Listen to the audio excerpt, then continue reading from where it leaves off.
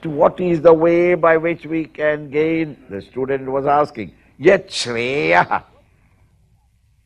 What is the Shreya path? Now, Shreyas in English, the only translation that you can give is prosperity. But that prosperity of the English word is not the significance of the word Shreya.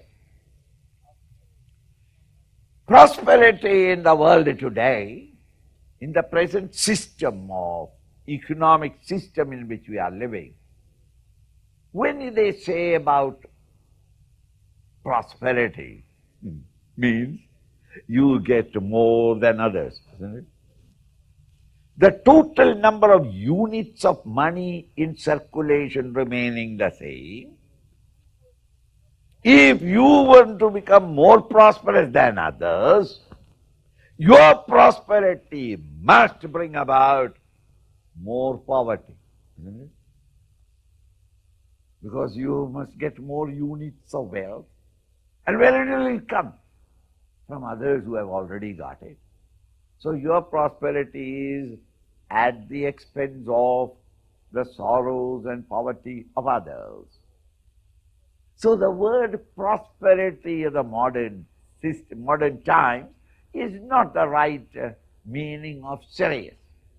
Shreyas is that which is raising the total standard of living of both the parties, not only of the Pandavas, but our enemy lines also. The whole national upheaval, national upliftment, the entire standard of living, how it can be raised equally, and that is called Shreyas. Thanks for tuning in to this episode by the Chinmaya Mission. If you like what you heard and would like to receive future episodes straight to your phone, please consider subscribing to the podcast. Or even better, leave us a rating and review to increase our visibility. We'd love to hear from you on what you'd like to hear next.